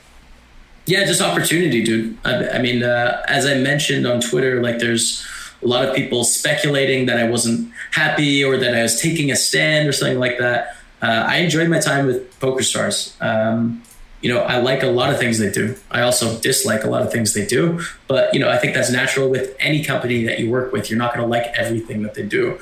But an opportunity came up to make a bigger impact, to do something bigger. And I was having a conversation with one of my bosses, about a month ago, and I sort of mentioned that like this is too linear of a trajectory, like I want to try and do something very impactful here. And I felt like I was in a position where I could collect my paycheck for several years and continue grinding, but I wasn't going to do anything big. And when Party Poker approached me, I had an opportunity to do something big and make big moves. And at that point, I just knew that was the right thing to do. Absolutely. And what do you do after a hard poker session to relax and re-energize? I don't really. I don't know. Like I watch YouTube videos going to bed. Yeah. And then I'll like mess around on some mobile games going to bed. But yeah, I don't have like a post-session relax routine. It's never really off. That's the thing about professional poker in general, but definitely content creation, is that you always have an opportunity to be working. So it's more just like work till exhaustion and then recover, as opposed to planned times off for me. And I'm pulling up the Party Poker Lobby today. You will be streaming as well today. Is that true? Later in the day, are you planning to stream today or no? In a couple hours I'll be firing up. What are any events today that stand out for you that I'm looking at? Right, what is today? Today's Saturday, so Sunday's all stuff. Yeah, I mean I don't start till May 4th officially, but I even before I signed, I moved most of my volume over to Party because I don't know. I think there's some good tournaments and like it overlays a lot, and the rake back is better too. So yeah, I'll play like 320 Gladiator, like all the stuff. Yeah, there's some good stuff. The Gladiator is a nice one. So many good questions here. So someone says, besides the fame and money, that is what every poker player pursues. I mean, again, I don't know about speaking in absolutes. Of course, money, you want to make a living if you're going to be a professional. And in terms of fame, again, I don't know if that's everyone's really pursuing necessarily, but just the question as worded, besides fame and money that every poker player pursues, what is your fundamental objective that you proposed when starting this activity? So I guess what is your mission with poker? What is the reason you chose poker, I guess, from a blank as a whole? When I got into it was fame and money. All right, so my man might be on. I was 18. I mean, when I got into it, I wanted to be validated and I wanted to be rich, right? But things change and you grow, and those things are a little bit shallower once you can taste them. I'm sure you can talk about that, right? Like when you earn money, it's different than what you think it is, and that's different thresholds for everyone. First time I had 100K, it was a different feeling than I thought it was going to be. And then when you have some attention, it's different than what you think as well. So I'd say now my pursuits are a little bit more wholesome. I really would like to contribute to poker being a more positive environment, and it contribute to the perception of poker, the general population being different than what it is now, because it's such a shame. Such a beautiful game has a very negative connotation to a lot of the world. So that is the overarching goal behind my actions. Of course, I want to be financially successful and I want to be validated in what I'm doing is good and people to appreciate it. But that's sort of the overall mission statement of what I'd like to do with my poker career. That's awesome. What was the most difficult part in the process of improving the quality of poker? Trying to understand that question is a little bit worded trick a little bit. Was the most difficult part in the process of improving the quality of poker? I guess I would take that as what's the hardest thing about making the poker come to a better light? I think that's sort of maybe how I would read that. What's been frustrating or what's been tough? We're talking about negative connotations, trying to promote the game in a positive light, all that. What would you say has been a frustration or a difficult part for that to happen? Because obviously you go on Twitch, on YouTube, very upbeat, very positive, showing the game, progressing, taking bad beats or unlucky, dealing with that in a way. How would you say that, or even running good, being humble? What are some of the ways that maybe have been a little more difficult than you thought? When you said, "Oh, I'm gonna put poker in a positive light. It's gonna be great." Maybe how has it been frustrating or harder than you thought that could be to do? Well, I think we exist in a bubble, and I think a lot of people underestimate how pervasive the poker bubble is. Excuse me. The way that people talk to each other on Twitter, for example, in the poker world, is very different than the way the rest of the world uses Twitter. But we just assume it as normal.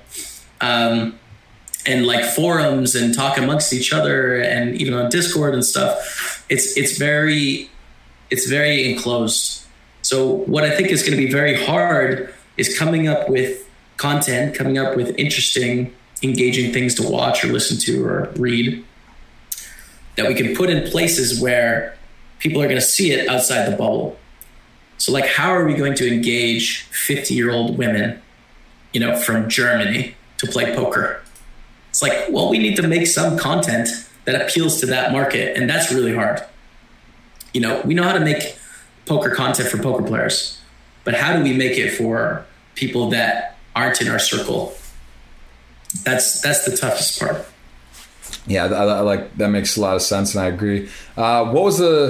Which country do you like the best? Where's the most beautiful place in the world? I would go ahead and say that that as a poker player, having freedom, being able to travel, you've already mentioned during that bet alone, you were in 5 or 6 different countries. So I think that's one of the clear benefits of being a professional poker player and doing this, being able to travel if you have the opportunity, which is, I know you do. So which have you liked the best, and where's the most beautiful place in the world, in your opinion, I guess, that you've seen?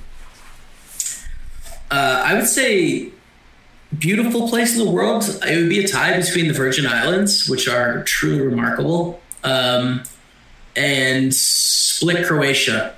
There's like Marjan Hill. It was just absolutely a beautiful park, massive park on the side of Split, Croatia, and just looking over the Mediterranean, or it might be Adriatic Sea. I don't know what it is, but it's nice and bright and blue in this boats, and you're on this big hill in wilderness right beside a big city. Absolutely incredible. So I would say those 2 places, like where we had our Streamboat 2 house, was going to be the most insane month ever, and it got cut short. Yeah, we'll see. Maybe it looks like that. I just saw it. Looks like there's a chance we may be down in that vicinity or getting to run that back at some point, or some variation of that, hopefully. But that place has been devastated. The Virgin Islands just kind of getting back on their feet, and already seeing down there with some internet issues with Bill and whatnot right now down in that area. So that's kind of the next phase. Hopefully we get to do that again. Let's see. Congrats, delay of news. There's some other, a lot of questions. Are you going to IRL the wedding? Yeah. Is there a wedding date, Jamie?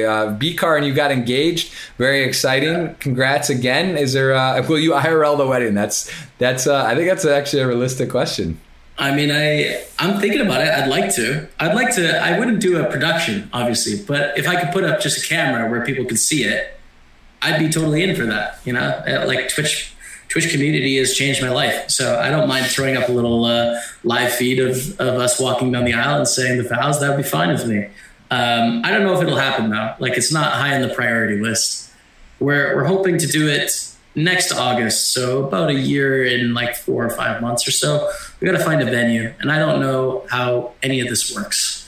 It's going to have to be a destination wedding. I mean, we're talking 2 different countries here, right? So probably Italy or France or Spain, some sort of vineyard, and we got to find one we can book. So I don't know. Like, you have any advice, Chef? I don't know what to do. Well, I'll just say something that so for my wedding, we had a very interesting situation. Amelia's from Brazil, and grandparents, very, elderly, in the late 90s.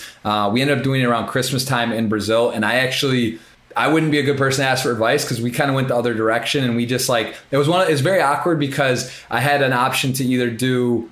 It was one of those things, like, I love Brazil. I love going to my wife's hometown, right? Like, I love it, but it's like a farm area, no internet really, and like limited. And to have people come on holiday to go to Brazil to take a flight to, let's just call it Rio or Sao Paulo, and then to another airport to drive 50 minutes from the second flight, small thing. And there's really no big hotels in the city. And the moral of the story is we decided not to. I didn't want to bring out all my network of just friends and people to come there. And like, it's like, oh, it's your wedding and says that. But no, listen, trust me, you guys didn't want to come here during holiday. Anyway, so I didn't do a big wedding thing. We just did a very small family thing, and then sort of just celebrating, doing like personal stuff with friends when we'd see them. So I don't have great advice on weddings. It's kind of weird because I love people parties, and actually was always like, oh, I'll have a big wedding one day, and I just basically didn't have a wedding to sort of tell you that, which I don't regret at all. Totally fine. Like, I have a lot of parties and celebrations, but it was the moral story is I'm not your guy to give you a wedding planning advice. So we opted on, it's like, it's kind of a lose, like, you can't really win in that spot because it's either like, oh, how did you not have a wedding? But then it's like, well, if I did, we might lose some friendships over, like, I'd be tilted if I got sent out to like the middle of nowhere in Brazil for a few days during Christmas time with, like, you got to remember, kids, people have family, they got kids, they're giving up their Christmas. So anyway, that's, don't come to me on that. I went the opposite direction there. All right. Anyone else? Let's see. We have there's so many good questions, Jamie. I feel like we've covered a lot, and we are going to run this back. We'll have another podcast. Jamie's definitely going to be a multi-podcast guest on the show. Dude, we're going to talk after May 4th when I'm officially signed. Yeah, we can kind of unlock and blow off the doors. Right. Like, we can really dive in. Our thoughts. Yeah, on what the whole industry. And again, we don't want to sit here and I'm not trying to bash stars or anything, because again, it was more of like, I think that's a good way to word that. It was more about an opportunity. And I think also like you see like linear, where Party was ready to take some chances to do some cool stuff. It's a little less corporate feel there. Set some ideas. They really just kind of give you a yes or no. And I've been in there now for a couple of weeks and getting to dive in. So it's been a fun experience, and we'll talk more about that. But it's a very exciting time for poker, and I think that everyone's going to see, like, again, big guarantees, big risks, big live stuff. I know Party's just always looking to push the envelope, and you can see that in some of the overlays in the tournaments, live, online, just willingness to take chances. And now that the software is vastly improved, updated, new schedule, a lot of fast changes, it's a fun time to be there and to check it out. I'm going to say, I think, we've covered a lot, and that would be, I'm just double checking. I think we got most of it. I don't know if you have the Twitter up. We'll do the retweet giveaway. Let me just let Jamie count that down for us. And is there anything else you want to say out there, Jamie? Is there anything that you want to touch on that you're excited about coming up? I guess you're going to be in Berlin. Is that correct? Coming up here? Yeah, we're moving to Berlin. My brother Matt and Chris are coming along as well. So it's going to be Rebecca, Matt, Chris, and I, which is kind of a reunion of Malta and a bit of Costa Rica. We have Lex and Mirta along with us there, and Kristen. But yeah, it's a reunion. We're going for 2.5 months. Very excited about it. They're going to fly in on Monday. Actually, we're going to Drake Monday night. So lots of fun things happening, man. Excited to meet up with them again and make some awesome content in Berlin. And how long will you be there? 2.5 months.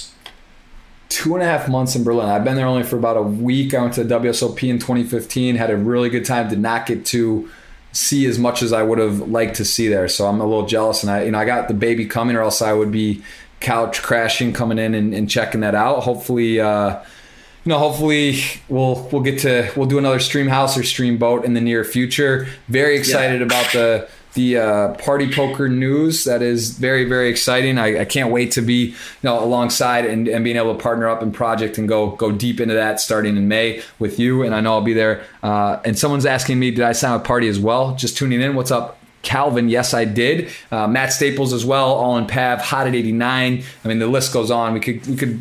You announced, I don't know if you're on I guess, so Jamie, just to clarify, I'm just going to go to Party Poker's website.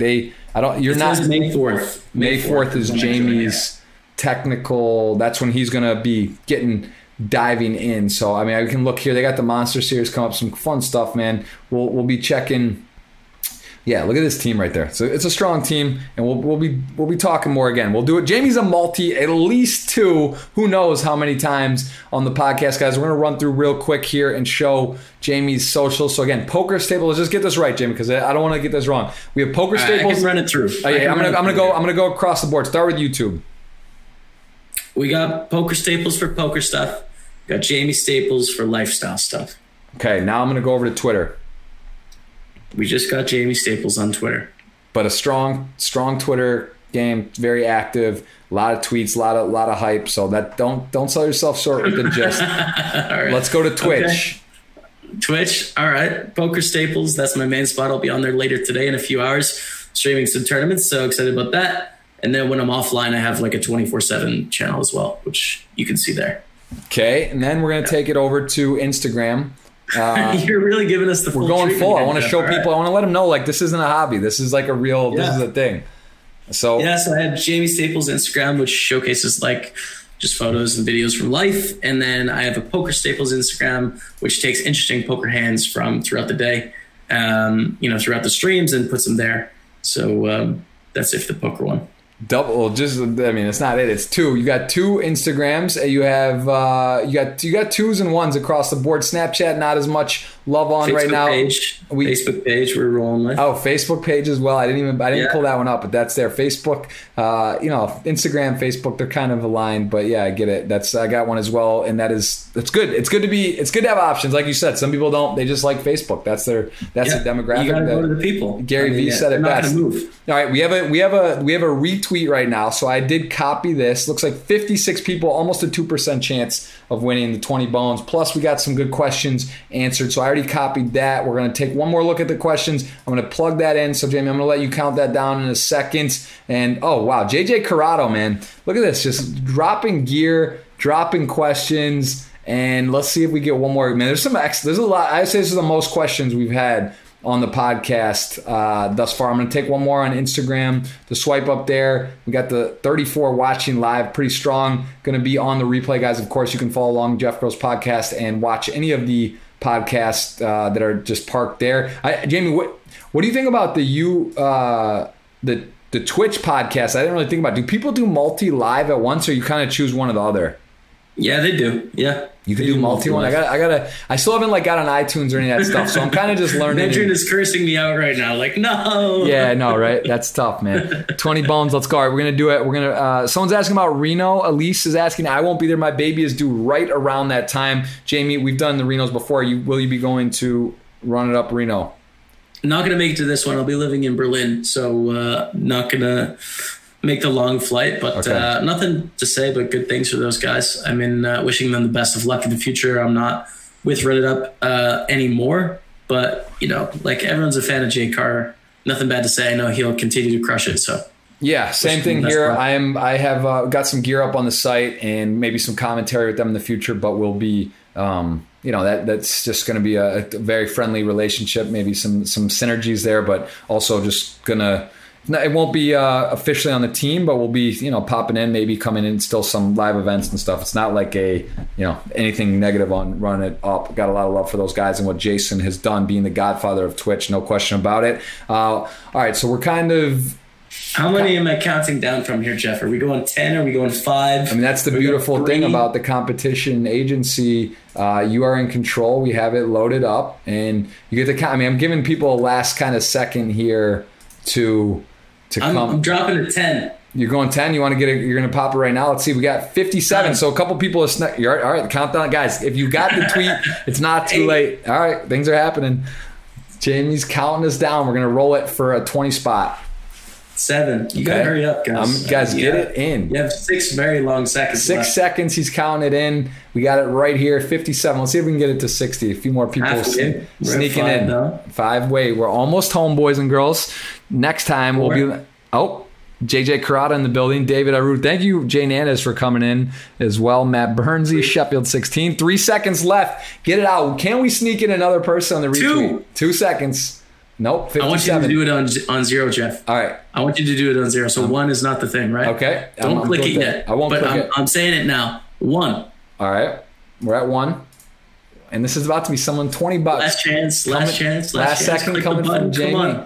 I'll give you a few seconds. All right, we're parked at 57. I think this might be it, but we're going to give you guys a last second, and we're going to fire it off when Jamie hits that magic word. Boom. Game time. Boom. Someone won it. It is his name's Jamie. Of course, his name, not Jaime, but Jamie. Jamie's going to win a 20 spot. Jaime. That just seems right. And he's got some good energy, and he's got a casino in the picture. $20 is it? Okay. $20 coming your way. Are we even on the right screen? Hopefully. Oh, I want to tell you, listen to this. So do you know this guy? I've been doing this sports card collection, Otia. Have you heard of this? Otia Sports, this guy, Jason Kuhn. Not Kuhn, Kuntz. The guy won $1.2 million in the Bahamas. Do you know this story? No. Really? Don't know. That's the guy. He came down. He owns Otia, this sport like memorabilia, like sports card. Yeah, you mentioned caught it. He was on State Kings posted action. People were buying because they thought it was Kuhn, not Kuntz. He never plays any tournaments. And he won $1.3 million or whatever. So pretty epic.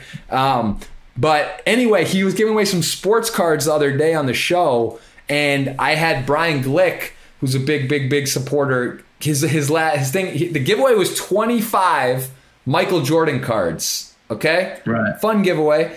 Brian Glick's name is bglick23 from Chicago. I have him do the countdown. Okay? Can't make this shit up. Burnsy23 was sleeping somehow because he's usually giving us love in the chat, but he was the only other 2-3 ending that I know of. Wasn't there. And then he clicks the giveaway, and the only other guy with the 2-3 at the end of his name wins the giveaway. There's a clip of it. It goes Beaglick 23 for 25 MJ cards giveaway into a Pappy Van Winkle 23 winner. And then they ended up both getting 25 cards each. He just gave it to him. But I mean, you want to talk about energy, clear intention, positive? Like, how is that possible? Michael Jordan giveaway, 23 at the end of the name wins and directs it. I don't know the odds. It's low. It's like a 1-2 trifecta in a 50 horse race. Who knows? There's 220 people on for the giveaway at the time. Like, went bam, bam. I don't know, James. What do you think? That's weird. Special. That's like special. You just shipped it to a guy named Jamie. It's close. It's not Jai, but Jamie, and he's got a 20 spot. And I will say, guys, if you don't follow Jamie, we just ran through all of the socials. Check him out. This is one of my legitimate brothers in the game and off the felt. We've done a lot together, and we're just getting going. We're going to be doing a ton of projects, ton of exciting things, and be able to do a run it back in early May when Jamie's officially, dialed in on board, and we can really dive into some of the things that's going to be happening on a bigger level, which we haven't got there yet because it's not the 4th. May 4th, the 4th, may the force be with you. I've seen some jokes there. Might as well. I'm not actually a Star Wars fan. It's just I had booked a vacation for Rebecca. I gave it as a Christmas gift until the 3rd of May. So when I was like, well, guys, don't announce me when I'm on vacation. That's not a good precedent to set. Yeah, so exactly. Yeah. So May the 4th it is.